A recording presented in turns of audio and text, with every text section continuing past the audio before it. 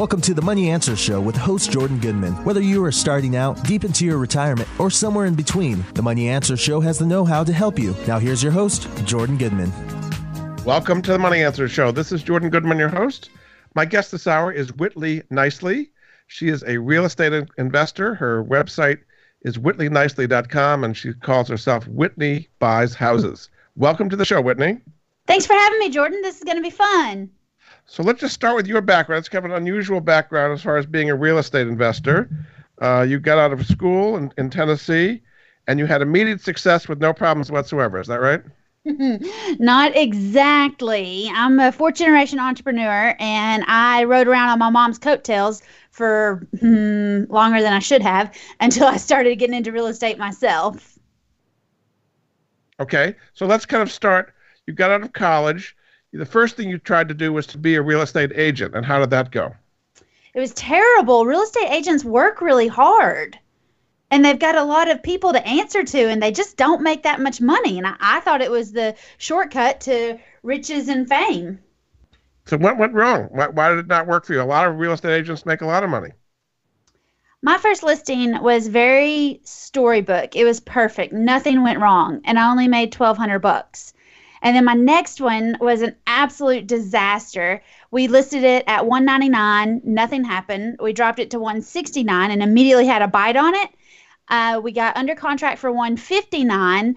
Then when it came time to do the inspection, there was about $1,500 worth of work that needed to be done, and my seller refused to do it. So the deal fell apart. And then 3 months later, we were still hanging out at $169 and nothing else had happened. So he called me one day and he was like, let's drop it to $129.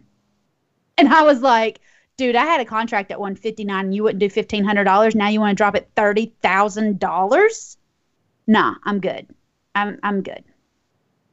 So you're good, meaning you're bad, meaning you're out. I left that one right where it sat. I let my contract expire on it, and I let it fizzle out. And to my knowledge, he still has that house. I see. So what did that teach you about being a real estate agent? You need to know the bottom dollar going into it, not guessing and hoping and praying that you can get top dollar, but what would your seller actually take? If I'd known from the very beginning that he would take $129, I would have started it at $139 or $149. Definitely not wasted 3 months up at $199 or another 2 or 3 months at $169. I would have got it sold fast. So anyway, so that was not a particularly good experience. So then you said you don't want to be a real estate agent anymore. So what was the next move you took to learn about how to do real estate? I got an auctioneer's license because I thought it would be, faster and better to just sell farms and houses and estates at auction instead of fooling with all these other things that could happen. And it just, I had 3 or 4 auctions pretty quickly, but they weren't as easy to come by, and I didn't feel as fulfilled at the end of the day because my end goal was to be like my mom. My mom is a real estate investor. She makes monthly money. There's money in the mailbox every single month, and I wanted that. I wanted paychecks every month without having to go and hustle up another deal.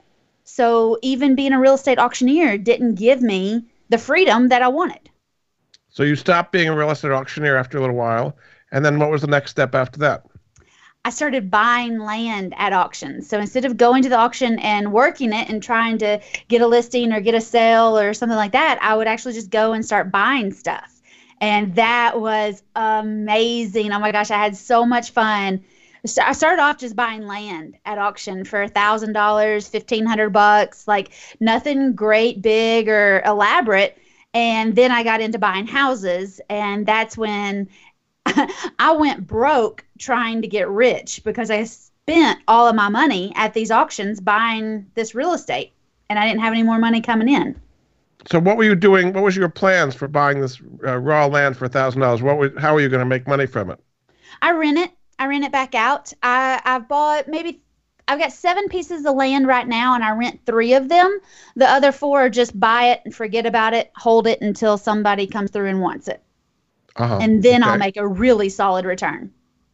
So that's part of it. But then the other part that was more profitable for you was buying homes and renting them out. Is that basically what your strategy was? That's what it was in the beginning. And then I got into lease options. So I could buy houses without using my own money, without using my credit, nothing like that. And I went from 2 houses and 2 pieces of land all the way to 14 houses the next year without having to invest any of my own money. So maybe explain how a lease option works for people who may not be familiar with it. Yeah, okay, cool. So a lease option is a really fancy rental agreement that actually gives me the right to lease the house, to rent the house, and to buy it at a certain price that we agree upon today, sometime in the future, usually 5 or 10 years. So I explain like this. We all know people that have a mortgage on our house, right? Or on their house, right? Yes. And so if your friends who have a mortgage, if they decide they want to rent the house, that wouldn't be a problem, right? Right. Again, though, if your friends decided they wanted to sell that house, even though they have a mortgage on it, that wouldn't be a problem, would it? Not necessarily, no. They have to get a buyer. Yes. So I do both on one piece of paper. I am renting it and buying it at the same time. That's what a lease option is. And they're agreeing to a price that would be profitable for them. Is that right? Or are these desperate sellers typically that you're dealing with? They're not desperate. They're highly motivated, but they're not always motivated by money. Most of the time, they're motivated by life. They're too busy to even list the house and deal with all the things that go along with listing the house. They're busy in their job, or they don't even live in the same state as the house, and they don't want to have to micromanage it or deal with renters or anything like that. They just want money, and they don't want any more headaches. And a lot of times this house has been causing a headache. So, I work with people that have inherited a house and they just don't want it. They don't want to move back to mom and dad's house or great aunt Martha's house. They just don't want it. So I start sending them money every month, which works out because then they don't have to take a big tax hit because they don't get one big lump of money. The other people that I work with a lot are tired landlords, or they're accidental landlords. Like, they didn't buy the house planning on renting it. They were living in it. It didn't sell. They moved on and they said, oh, well, we'll just rent it. No big deal. And then that got to be a headache. So some people will rent a house for a while, and then when the people move out, it was such a horrible experience, they'll just make payments on an empty house for who knows how long. And so if I can find those people that are making payments on an empty house, I'm a professional tenant. I come through and don't have any headaches for them. I don't cause any problems for them, and they can let me make their monthly payment and be buying it for what they owe on it. And a lot of times that's enough for the sellers to say, yeah, go ahead. Let me sign whatever you need. Please take this away from me. So basically you're getting rid of people's headaches is what it comes down to. Oh, yeah. I'm a problem solver. So how do you know how far in advance you're going to buy the house? I mean, is it 5 years, 10 years? Is that set up in the lease option agreement in the beginning? It is. And I always try to get 10 years. If not, I'll take 5 years with an extension for another 5. Why do you want it to be later rather than earlier? I mean, if you buy it earlier, then you could flip it, right? Well, I don't want to flip it, because when you buy a house and you flip it, especially if you do it in less than a year, you have to pay short-term capital gains on it. And I want to pay, long-term capital gains. I want that monthly income coming in. And think about it like this. If I don't put any money down on the house and I get 10 years to pay it off, there's a good chance that I'll pay it off in 10 years. And then I don't ever have to pay anything for it. I don't ever have to come up with any money or any private money or anything. And I can just keep renting it forever and ever. Amen. So you're saying that the rent that you're paying goes towards the purchase price. Is that right? Yes. So in effect, you're buying the home over 5 or 10 years. Exactly. And from the seller's point of view, they're getting income from a house that would otherwise be empty, and they know for sure what they're going to sell the house for at a particular time in the future. Absolutely. We agree. If they owe $120,000 on it right now, today, I'll give them $120,000 and I'll start making their payment for them. And it'll take me 5 or 10 years to cash out. And that's fine. They usually have, 15 or 20 years left on their mortgage. So they're still going to pay off their house faster than if they were making the payments on it.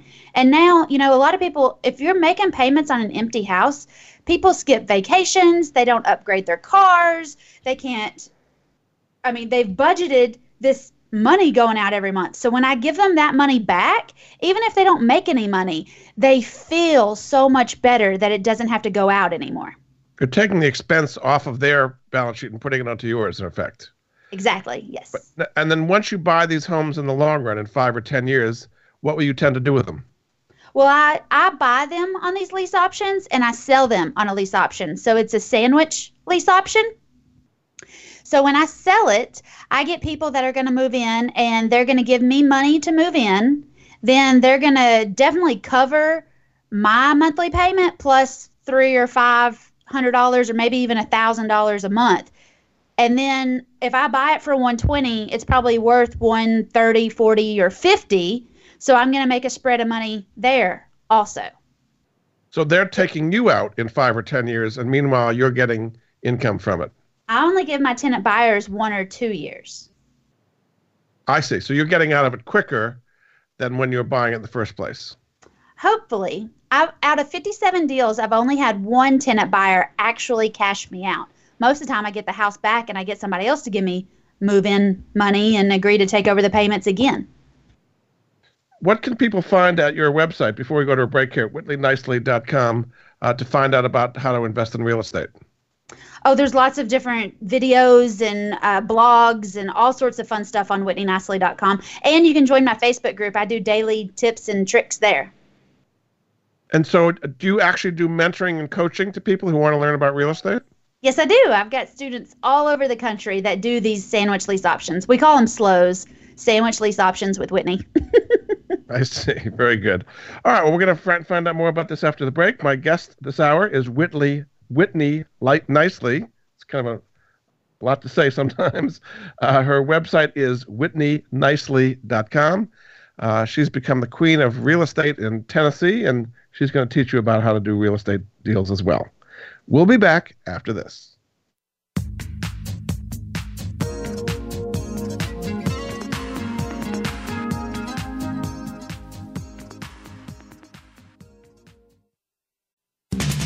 We're always talking business. Talk to an expert. Call now toll free 866-472-5790. That's 866-472-5790. Voice America Business Network. Bob Pritchard has over 30 years of experience as a straight-talking business consultant and author working with some of the top Fortune 500 companies. Now he's come to the Voice America Business Channel to help you and your business. Tune in to the Bob Pritchard Radio Show for information about starting and successfully running a profitable business. From the movers and shakers to great marketing screw-ups, you can't afford to miss a single edition of the Bob Pritchard Radio Show. Tuesdays at 5 p.m. Pacific, 8 p.m. Eastern on Voice America Business. Leadership is a vital skill set in today's competitive global economy. Being a leader is not enough. To succeed, you must optimize your performance and know how to imbue others in your organization with leadership skills. Practical, actionable leadership insights are the focus of Leadership Development News, hosted each Monday at 9 a.m. Pacific, noon Eastern by Kathy Greenberg and Relly Nadler on the Voice America Business Channel. Doctors Greenberg and Nadler, who coach global leaders on how to be most effective, will share their insights and contacts. The path to leadership excellence begins here. We're always talking business. Talk to an expert. Call now, toll free, 866-472-5790. That's 866-472-5790. Voice America Business Network. You've been listening to the Money Answer Show with Jordan Goodman. If you have a question for Jordan or his guest, please call us now at 866-472-5790. That's 866-472-5790. Now back to Jordan. Welcome back to the Money Answer Show. This is Jordan Goodman, your host. My guest this hour is Whitney Nicely. She is a real estate expert in buying and selling homes and doing lease options. Her website is WhitneyNicely.com. Welcome back to the show, Whitney. Yay! So let's talk about how you find the properties that you want to do a lease option on. Well, you have to be very specific on who you're looking for, and every property won't fit. We're really looking for the right kinds of sellers. So as I mentioned in the first segment, we're looking for people that have inherited a house. So say you grew up in the middle of nowhere and then you moved to the big city and then, mom and dad passed, maybe your aunt and uncle passed. You're not going to go back to the middle of nowhere and live in their little old house anymore. You're just going to sell it and be done with it. So I look for a lot of people that used to live in my honey hole and they've inherited properties there, but they don't want them. And instead of getting an offer of, 50 cents on the dollar, I can give them closer to 90 cents on the dollar. All they got to do is give me time. And that's how we start to work out a lease option or an owner financing deal if it's free and clear. So are you doing these like off the multiple listing service, or how do you find them? I mean, this is what you're looking for, but how do you find the specific deals? So I've got 14 different ways we find these inherited properties or tired landlords. One way is that we send out direct mail. So we send out a yellow letter that says, hey, I want to buy your house. Call me if you want to get rid of it quickly. And I am a broker for Whitney Buys Houses. It is a real estate firm in Tennessee and Georgia. So I have to clarify that I'm an agent, but I don't want to list it. I just want to buy it. I'm an investor. So we send those letters out. We also do bandit signs. But the best way I've found to get these motivated sellers is to be mouthy on Facebook. And so I'm always, every day, on my personal page on Facebook, I don't pay for boosted ads or sponsored ads or any of that stuff. I educate and entertain my friends and family on Facebook. And every week, probably I'll have 3 or 4 people connect me with somebody else because of something that I've said or some pictures that I've posted or something that has let them know who I'm looking for, what I'm looking for, and how quickly I can move on this property. Does it have to be near where you are, or can you do it anywhere in the country? You can do it anywhere in the country. I have a honey hole in East Tennessee that I like to buy in, and I'm a big fish in a small pond in about 3 different subdivisions. So I kind of rule the roost in those little neighborhoods, but that's okay because then I get to make sure that my property values are staying level where I want them to, my rent rates are staying where I want them to. And gosh, it's just so much easier when you have 3 or 4 houses in one subdivision. That way, if you need, if you need the handyman to go look at something, he's not running all over the countryside. He can go look at 3 or 4 houses in an afternoon, and it's just more convenient for him. Another thing is, if I have to turn the power on or get the water turned on, I only have to go to one utility place to do that. I don't have to go all over the countryside again trying to get the power turned on in my name. It's just so much easier. Is that what you would recommend? You would recommend the same thing, not to go out, but to do it where you're located, basically. Right. And I talk to a lot of people that are new. They don't have a huge rental portfolio. They really want to get their first deal done. And so if that's the case, you're still really excited, you're still really nervous, you still want to drive your kids by, you want to drive your mom by the house. Sometimes you want to impress your date and drive them by the house that you just bought. And it's a lot easier if you can do that without having to drive or fly out of your way.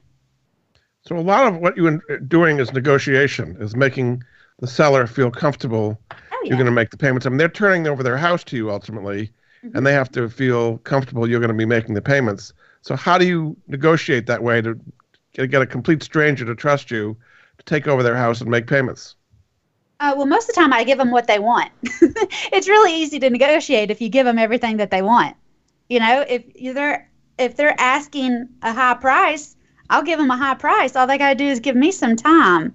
And after we've been together for 2 or 3 or 5 years, I don't have a problem getting them to extend for another 3 or 4 or 5 years. So we could turn this, short relationship into a long-term relationship.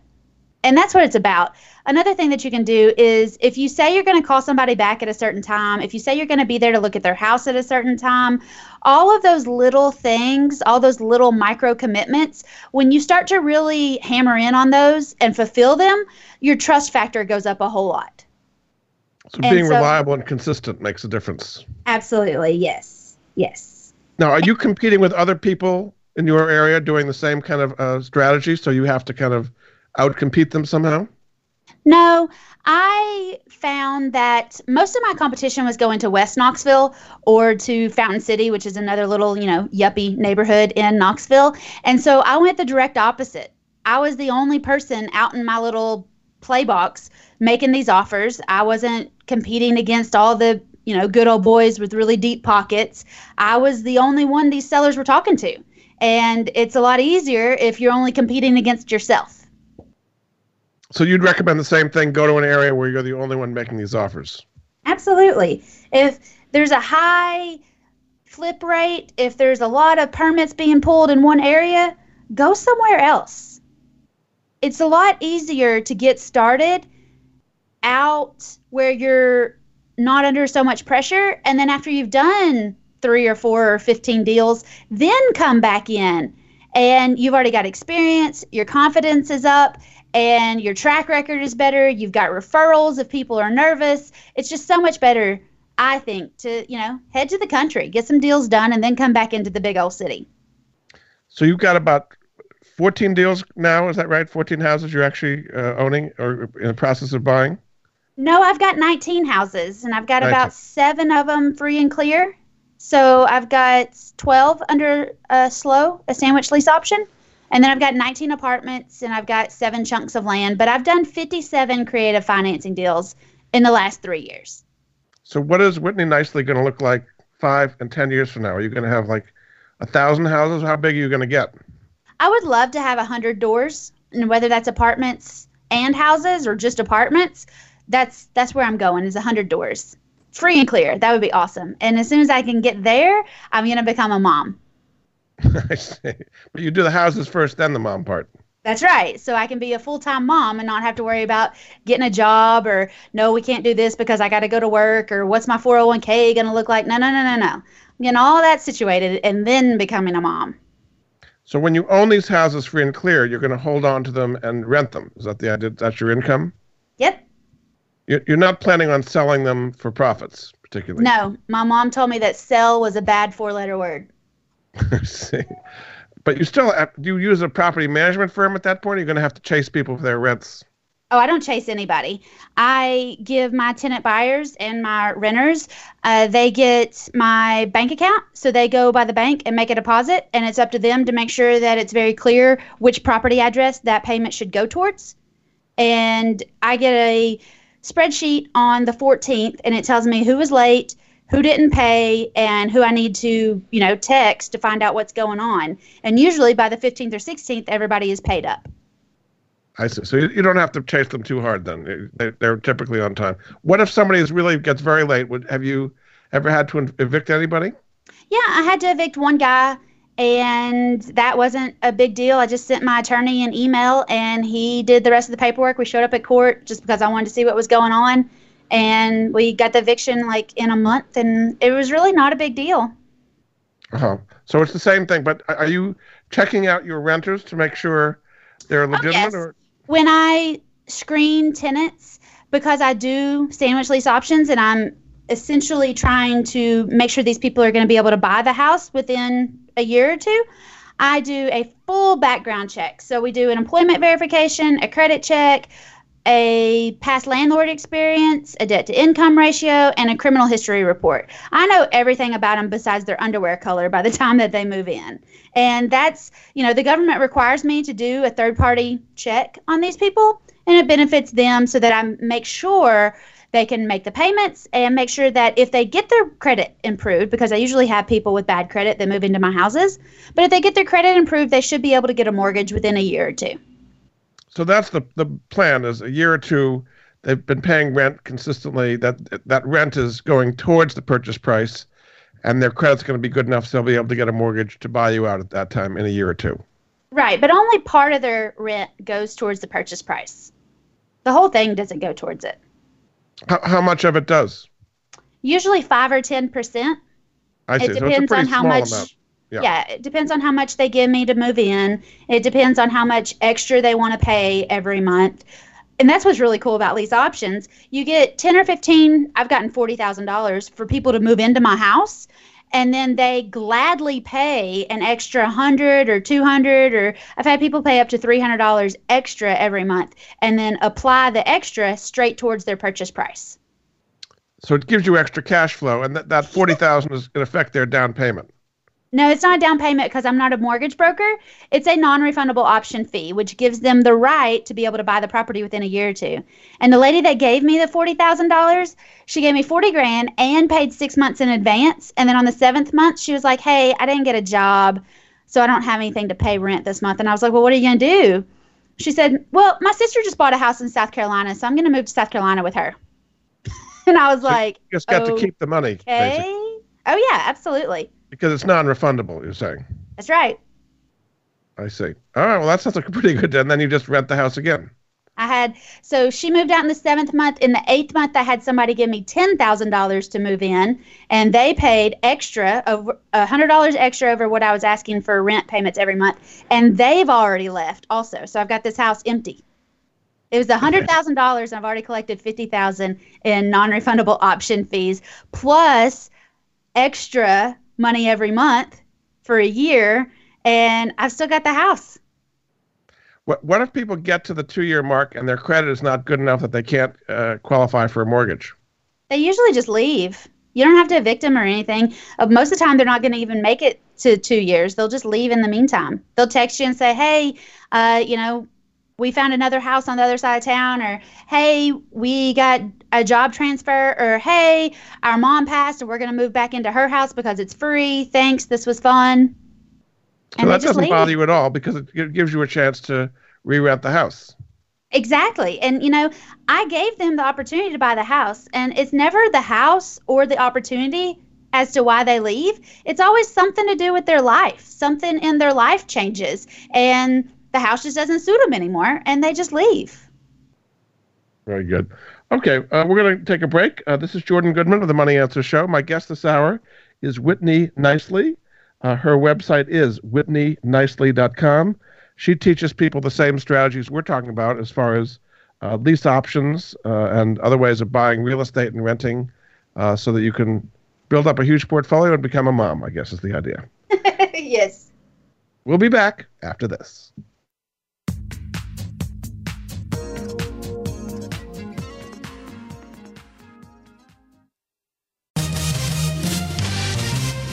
Stocks, bonds, investment opportunities, financial news, and talk. We can help. Call us now toll free, 866-472-5790. 866-472-5790. Voice America Business Network.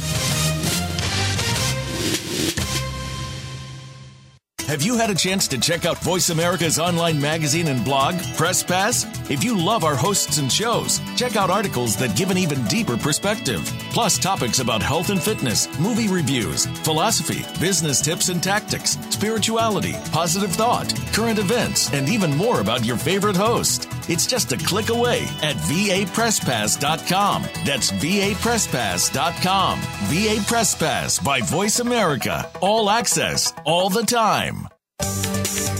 From the boardroom to you, Voice America Business Network. You've been listening to the Money Answer Show with Jordan Goodman. If you have a question for Jordan or his guest, please call us now at 866-472-5790. That's 866-472-5790. Now back to Jordan. Welcome back to the Money Answer Show. This is Jordan Goodman, your host. My guest this hour is Whitney Nicely. She is a real estate expert. She has her sign that says Whitney Buys Houses, and you can find out more about her at her website, which is whitneynicely.com. Welcome back to the show, Whitney. Yay, this is going to be a fun third round. So who is this appropriate for, a strategy as far as buying houses through lease options you're talking about, compared to, say, investing in the stock market, which is completely passive? You don't have to be an expert. You just kind of go along for the ride. What is appropriate for which kind of people? I think if you like to control your future, if you like to be able to touch your future, you need to be in real estate, because in the stock market, I don't care how good your stockbroker is or how tight you are with TD Ameritrade or whatever, you're still handing your money over to somebody else. Whereas if you buy houses, you can actually drive by it, you can touch it, you can bulldoze it if you need to, or you can, put some lipstick on that pig and sell it. What happens if the real estate market turns down? Like, for example, in 2008, I know you were just getting started then, but say the real estate values fall sharply where you are, how would that affect you? Hang on, buddy. Just keep going. It'll be fine. They come back up. Everything's a roller coaster ride, and if you're afraid of that, you'll probably be afraid to get in the car and drive to the grocery store too. So just know that it's going to be a roller coaster ride and get on and go for it. I mean, also, if we talk about the real estate market crashing, the stock market crashed then too. Right. Yeah. Okay. All right. Now, you had talked about 14 different ways. We can't get to all of them, but what are some of the other ways that you do to find deals beyond what you had talked about? I love Zillow. So Zillow is a website where people will post their house for sale. And if you can look at the for sale by owners on Zillow, you'll find a lot of deals there. And it's also a really great way to get ahead of the agents, get ahead of the wholesalers, and sometimes get ahead of the good old boys club investor in your area. All you got to do is go and set up a notification so that anytime anything hits Zillow in your area, you'll get a little pop-up on your phone. And I know y'all are checking your phones, so you'll know what's for sale. And then what do you do? Say something that looks good to you. Do you visit the place? You call them? What do you do once you see something that looks appropriate? You call them, and I sent you a welcome packet. In that welcome packet, there's 2 seller lead sheets. One is a little bit more buttoned up, and the other one is a little bit more loosey-goosey. So one of them is my husband's seller lead sheet, and the other one is mine, and I'll let you guess which one is which. But you follow the seller lead sheet, and it'll guide you through the conversation as to what you need to ask the sellers, what you need to say, and how you need to phrase it so that you can go through the conversation to even decide if it's worth getting in the car to go look at. So just go through some of the questions that you would ask a potential seller. I want to know if it's listed, because if the house is listed, I am not interested in it. You call me when it expires and I'll talk to you then. I don't want to know anything about it because I don't want to get in the middle of another agent's work. Or you're competing against other potential buyers that way. You are. Most of the time, if it's listed, the moment it is listed, it's already gone through 2 or 3 ripples in the pond. And yes, it is exciting the moment it's listed, but after it's been on the market for a week, everybody with the internet knows it's for sale. If it's been on there for 6 months, it's getting kind of old and ratty looking. Okay, but the reason you're not interested is you think the price is too high if it's been listed for a while. Well, the reason I don't want to deal with it if it's listed is because I don't want to pay an agent a commission. I'm like the anti-realtor. I don't want to pay them. You want to deal directly with sellers and not deal with an agent. So I mean, if I'm trying to buy or sell a house, then there's probably 2 agents in between me and my buyer or my seller. And if you've ever played the telephone game, words and stuff get kind of mixed up pretty quick. And so the least people I can have in the middle of my transaction, the better off it's going to be for everybody. So the commission, it saves the seller money, and it also saves you money if you don't have a. Yeah, on both sides, on the buying and the selling side. Absolutely. And with the internet, you don't need agents like you used to. You can put a house up on the internet. You can put a sign in the yard. And I know agents are important, but for investors, agents are specialized. And a lot of investors don't use agents because they have, some of these 14 different ways to find properties themselves. And they don't want anything on the MLS because they know by the time it hits the MLS, it's a little wore out. There's probably a lot of other people that have already looked at it as a pocket listing or before it even hit the MLS. Okay, so you must not be very popular with the agents in town. Nope, they hate me. And you're proud of it. That's good. I mean, I don't play their game, and they don't play mine. They don't understand it, and that's fine. They have a purpose. It's just I'm not their ideal client. Yeah. Okay, so going to Zillow, what are some of the other ways you find these houses? Craigslist. I bought a triplex off of Craigslist because they didn't want to list it with anybody, and I've set up a search on Craigslist to send me emails every day. When something hits my criteria in my zip code, I get an email, and I get to decide if I want to call those people or not. And so I called them, and we worked out a deal. I bought a triplex for $89,000 and raised the rent on it. I get $550 a month for 3 units. Which is a lot better than buying a house for $89,000 and only getting $800 a month. I see, because you're getting it from 3 apartments that way. Yep. Yeah. Okay, so Craigslist is good. What are some other ways? How about beyond the internet? Do you put out flyers or billboards? How else do you get the word out that you're buying houses? You can put out bandit signs, which are those signs by the side of the road and at 4-way stops that say, I buy houses cash, blah, blah, blah, blah, blah.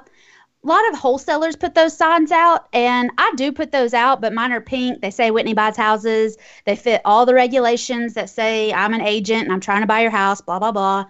But what I found is when I put a bandit sign out trying to get sellers, it doesn't work very well. But if I can put a bandit sign out that says I have a 3-bedroom, 2-bath for sale in Jefferson City, then I'll have 3 or 4 sellers that call me and say, hey, I've got a house in Jefferson City. You want to come buy it? So there's a little bit of that, the proof's in the pudding. So when I have something for sale, that's when the sellers want to call me off a bandit sign. Interesting. Uh-huh. So But you hit on another one. You can put stuff up on bulletin boards. So if you go to a gas station and they've got a deep fryer in the back and there's a bunch of old guys there drinking coffee every morning, that kind of gas station, they've probably got a community bulletin board. And you can put a flyer up that says, I buy houses, I'll make you an offer, call me before you call everybody else, blah, blah, blah. I teach that. Also, you can put something in your email signature. How many emails do you send out a day? And people will get to notice it, and they'll click through your website, and they'll remember that when they're out living their life. Another thing you can do that's offline is sponsor the church's golf tournament or the homecoming event or something to get your name and your logo on all of the church's information that's going out. That way, if you are advertising with a nonprofit, you can count that towards your taxes, which is really fun. But you also get to be helping the community at the same time. So I get some deals the old and slow way by advertising very locally. And so one seller will lead to another. There's a certain kind of network effect here. Absolutely. It's all word of mouth. Mm-hmm. Okay. So, who is this appropriate for? You got to be kind of an outgoing person who wants to get your name and face out there, and you've got to be negotiating. Who is this right for? Most of my students actually are six-figure earners. They're professionals in their field, and they're a little bit bored. They know as well as I do that they could go to the bank and get a loan, but they would buy one house a year, and it would be old and slow and boring, and we'd have all these obstacles to go through. And they want to get out and talk to these sellers. They want to get these deals going. They want to add, 5 houses a year to their portfolio, making $500 a month, so that they're adding $2,500 a month to their income. Or I have one student, she met a seller who had a house on the vacation rental program, and they just didn't want to be in the vacation rental business anymore. So she bought their house on a lease option. She pays $1,500 a month in a mortgage, and she put the house back into the vacation rental, and it pulls between $10,000 and $15,000 a month. So she's got a really nice positive cash flow for that. Yeah, she's done 3 deals now, and she averages between $20,000 and $25,000 a month. She was able to leave to sell her small business and real estate invest full time. She loves it. So you still have to have a kind of an outgoing personality to do this. Yes. It's not for everybody. My best students are small business owners or 6 figures. Like I've got a lady that just started with me. She's a physical therapist, but she doesn't work in like a hospital system. It's a local kind of place, but she sets her own hours. She goes to people's houses. Oh, a lot of traveling nurses are really good at this because they do set their own hours. They're out in the field all the time, and they can set up a seller appointment in between their home visits. Real estate agents actually love me. As much as I dog on agents, real estate agents know that they don't want to chase that clear to close for the rest of their life. They want to set up some sort of residual income, and they're already in real estate, so it just makes sense to become a real estate investor. Have you ever had a deal that went south? Not doing creative financing. I bought a house at an auction one time, and I did not look at it. I was not familiar with the part of town it was in, and I bought it for $15,000 at auction. When we got the house, my brother and I went to look at it. We were attacked by fleas as soon as we got there. When you walked across the carpet, you could see the water squishing out, and I had a yard crew go to start cleaning it up, and my guy called me, and he was like, "Hey, I'm going to have to hire somebody to come up here and watch this trailer. Somebody tried to steal a chainsaw while we were cutting down a tree." And I was like, "Oh, well, no big deal. I'll just come over and watch the trailer." And then I was like, wait a second. What am I going to do if somebody comes and tries to steal a chainsaw while I'm watching? I'm not even nothing. No, forget it.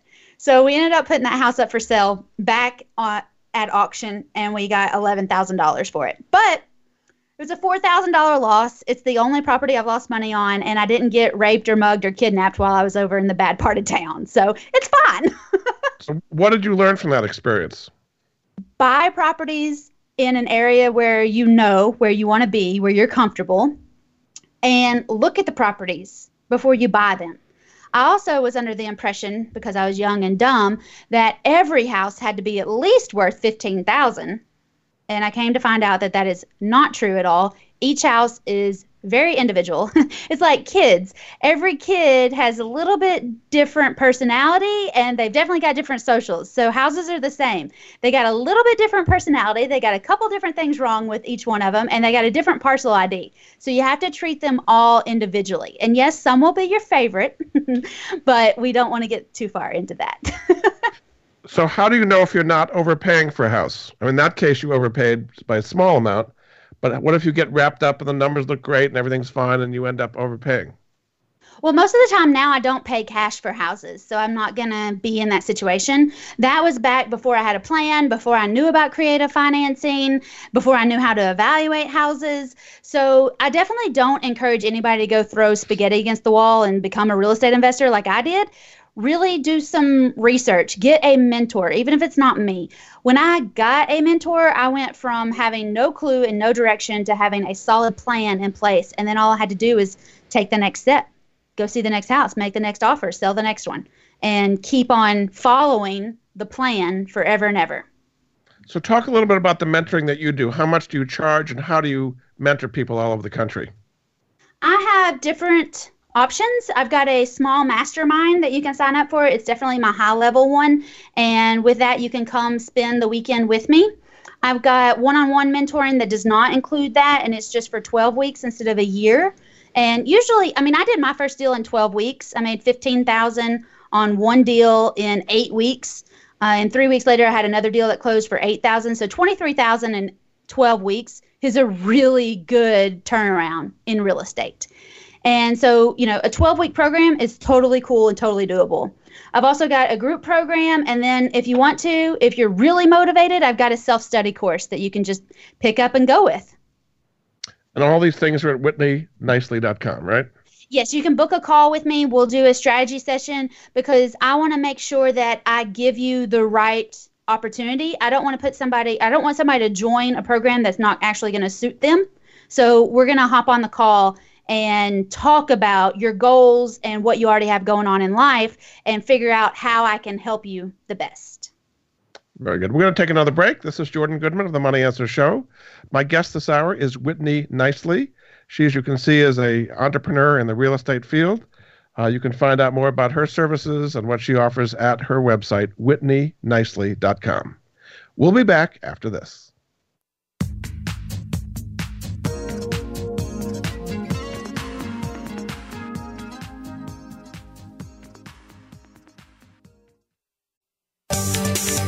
From the boardroom to you, Voice America Business Network. We hear it and read about it every day in the news. America is heading over a fiscal cliff. Home prices are still receding and unemployment growing. How can you preserve and increase your wealth in this kind of economy? Tune in to Turning Hard Times into Good Times with host Jay Taylor. Jay will explain the decline of our monetary system and the economy and will give you winning investment ideas and the tools to protect and increase your wealth. Turning Hard Times into Good Times with Jay Taylor can be heard Tuesdays at 3 p.m. Eastern Time, 12 noon Pacific Time on the Voice America Business Channel. If you think you've seen online TV before, let us surprise you. VoiceAmerica.tv is online now. The leader in live internet talk radio has done it again. Multiple channels, a state-of-the-art viewing experience, live and on-demand programs streaming 24 hours a day. It's exactly what you want, when you want it. VoiceAmerica.tv. From health and wellness to business, sports, and everything in between. Discover our new world. Visit VoiceAmerica.tv now and experience the future of online television. VoiceAmerica.tv. Get the news on our shows and other happenings by following us on Twitter. Find us at VoiceAmericaTRN or twitter.com/VoiceAmericaTRN. You've been listening to the Money Answer Show with Jordan Goodman. If you have a question for Jordan or his guest, please call us now at 866-472-5790. That's 866-472-5790. Now back to Jordan. Welcome back to the Money Answer Show. This is Jordan Goodman, your host. My guest this hour is Whitney Nicely. She is an expert in real estate, kind of self-taught and doing very well in the Tennessee area. Her website to find out more about what she does is whitneynicely.com. Welcome back to the show, Whitney. Thanks for having me. Now, in addition to doing real estate, you are kind of the queen of women's entrepreneurs in the country, and you did a book on this called She Conquered the Real Estate Road. So tell us what was behind that book effort. So that is a compilation of, I think, 12 different women entrepreneurs all across the country. All of us have gone through different struggles in getting our business up and off the ground. And, mine was really because as a woman, as a young lady, going in to buy people's houses, I really struggled with people saying, all right, well, this all looks good, but when will your husband be here to negotiate this for real? And at the time, I didn't have a husband. Or people would say, this is great, but are your parents going to sign off on this? And I was like, no, I'm old enough. I can buy this house. I know what I'm doing. And so I also, when I started, I was paying cash for houses. And in the She Conquered book, I really go into the details of getting really close to losing a whole lot of money. I bought a house one time that was falling down the mountainside, and I didn't even know it until after we closed on it. In fact, leaving the closing table for that house, the seller shook my hand and laughed in my face and said, I'm so glad you got this house. Nobody else in town had offered nearly as much money as you did. And I was like, all right, I guess that's cool. I guess people know something I don't. And so that's when I really got into figuring out strategies and formulas and plans and how to really make this thing happen, because obviously somebody had something figured out and I was just winging it. And that is not a good way to get into real estate investing. So you didn't do an adequate inspection in that case? Is that what would you improve for the future? I did not do an inspection at all. I did a visual inspection. And when we walked down the steps, my brother was shining his cell phone flashlight around, and he shined it on a snakeskin. And I hightailed myself back up out of that basement and did not go back down. And if I'd stayed for another minute, you would have been able to see sunlight coming in through the cracks in the foundation walls. So we ended up having to put three walls back in that house to make it stop falling down the mountain. I also did not know that houses, I guess sort of, I knew that at some point houses didn't have heat and air, but I didn't know that any of them were still around. Like I thought everybody had retrofitted heat and air. And this house did not have central heat and air when we bought it. If you wanted air conditioning, you'd open the windows. And if you wanted heat, you'd put some coal in the potbelly stove in the basement with a snakeskin. And so I learned a lot. And that, going through the She Conquered book, you'll really see a lot of different lessons that I learned and how I was able to keep going through not my greatest moments and still come out okay on the end. So is that still true as far as not respecting you as a woman, or have you gotten over that? Oh, gosh. In August, I had a seller, and this hasn't happened to me in a long time. I was looking at his property. We were talking on Facebook and everything was great. And I said something about making monthly payments. And he was like, yeah, as long as your mom co-signs with you, that should be fine. And this is a friend of my mom's who knows I'm a real estate investor. He sends me messages all the time talking about investing. And I very quickly told him that I was not a child. And that was the end of our conversation. I saw him last weekend at my brother's wedding, and that's what he was laughing about. And real funny. So if somebody disrespects you, the deal is over, is basically. Yeah, I'm pretty much done at that point. If you ask where my husband is to do the negotiation, or in some way or another treat me like a 12-year-old, we're done. So tell me one or two of the other stories from the She Conquered book and how that can be inspiring to people. I bought a piece of property at auction for $1,500 and turned around and rented the driveway for $250 a month. So within 6 months, I had all of my investment back, and I was making $250 a month. And I know $250 isn't exactly a lot, but now I've had the property for 3 years, and back this winter, we actually rented the land for $500. So on a $1,500 investment, I get $750 a month, free and clear, no overhead. It's just trees and grass. And so that's another deal that I go through in She Conquered in a lot more detail, but that's one of my favorite deals to talk about. And you have other women in the book that you've inspired to do their own deals, is that right? Yes.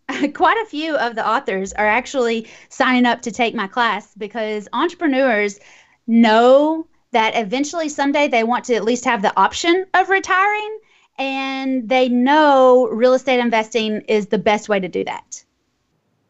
So they do. Tell me a little bit about what some of these women have overcome to become successful real estate investors.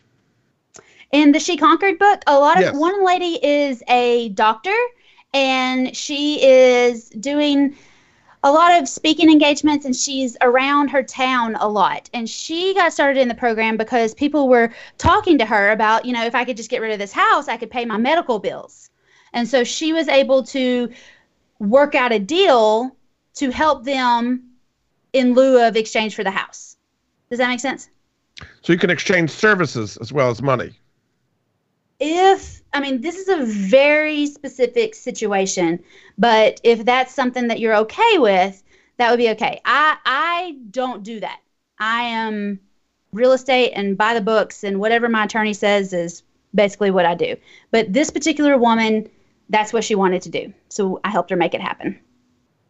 Okay, and just give another story or two from the book on how people can be inspired by these people didn't know how to do it and now have learned how to do it. Well, one lady out of the book, the ladies that contributed to that book each had their own hurdle to get out of, and I was the real estate person in that book. So after we had our book launch and our big party and stuff, that's when they came to me to find out about real estate. The other ladies weren't in real estate when they wrote their chapter of the book. Mm-hmm. They all had different things that they conquered. One lady had been in jail. Another lady had lost a child. Like the chapters of the book are all about different women and their struggles and things that they conquered to set up their entrepreneurial journey. So what is the common theme that they used to overcome whatever struggles they were dealing with? Persistence.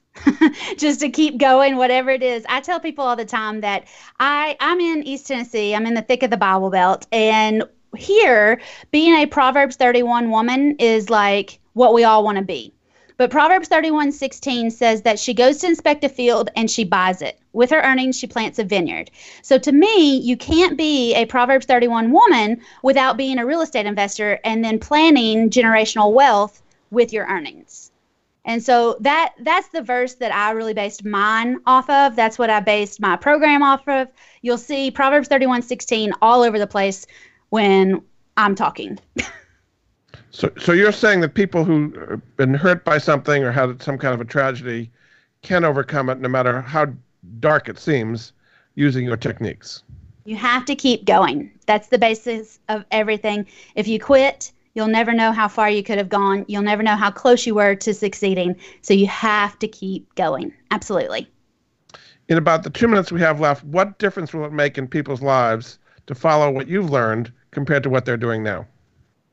A lot of people don't understand real estate, and people have told them that it's really complicated and it takes a lot of money and it takes a lot of time. And most of the people that are spreading those dirty rumors somehow get benefited. And I mean the government, the media, all sorts of people that tell you that real estate is complicated and that you need good credit. They want you to think that because they benefit from that. If you have crappy credit, you're going to pay more for a mortgage. You're going to pay more for credit cards. You're going to pay more for everything. My students aren't even really in the position that they have crappy credit, but they understand that they don't want everybody pulling their credit to, let them buy this house. Or if you buy 10 houses and you have 10 mortgages, a bank may not let you keep going and buying more. So if you don't have mortgages in your name, if you are doing lease options and then paying off houses so that you have free and clear houses, there's no limit. Nobody's going to tell you, oh, no, you've got enough. You can keep going and not have to worry about lots of other complicated situations. And this is something most people don't know about because it's not kind of the traditional real estate of, as you say, getting mortgages, going through multiple listing, dealing with a real estate agent. You're kind of going outside that whole traditional system. And it's a lot more fun out here on the outskirts. Very good. All right. Well, thanks so much. My guest this hour has been Whitney Nicely. As you can see, she's got a lot of interesting ideas about how you can do real estate transactions kind of alternative ways without having to go through traditional financing and traditional real estate agents. And she's been quite a success at it. So thanks so much for being a guest on the Money Answer Show, Whitney. Thanks for having me, Jordan. This is great. Thanks again. We'll be back next week with another edition of the Money Answer Show. Goodbye for now. Thank you for joining Jordan Goodman and the Money Answer Show. If you have a question for Jordan, please visit his website at www.moneyanswers.com. And be sure to tune in every Monday at 12 p.m. Pacific Standard Time right here on Voice America Business. See you next week.